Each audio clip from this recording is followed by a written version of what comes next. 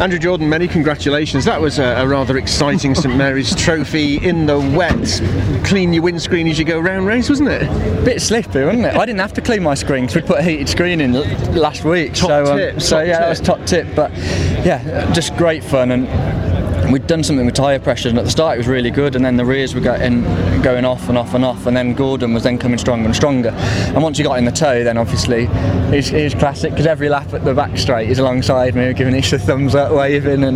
But you know, it's obviously we've had to change 2 engines this weekend, so the guys have, you know, look how dirty they are. Look like something off a Purcell advert, don't they? But you know, for them to do 2 engine changes, and this was the prime reason we built the car, was to come here and hopefully get a win. So lovely little car, and great fun in those conditions, in what is a cost-effective way to go historic racing. Some of it must have felt like the old rallycross days. It was, and the thing I was struggling with was Gordon was able to break up to me a lot, because I was the first one every lap.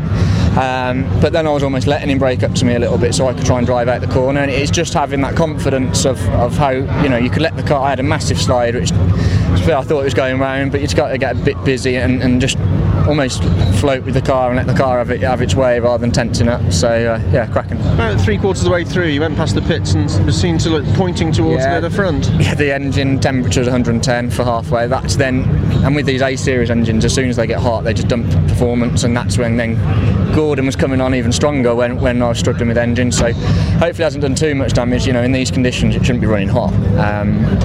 And so yeah, it's something again with the engine, I think. So that's the way it goes, and hopefully it hasn't done too much damage, because I haven't got enough money to buy another engine tonight. So hopefully it's just in a head gasket or something, we can repair that. It's a great crowd, please. A big crowd here in the rain, still enjoying the racing here at Revival. It's fantastic, isn't it? It is. I really feel for them, if I'm honest. You know, I think it should be mandatory that it has sunshines on these events, because you know they all come out dressed up.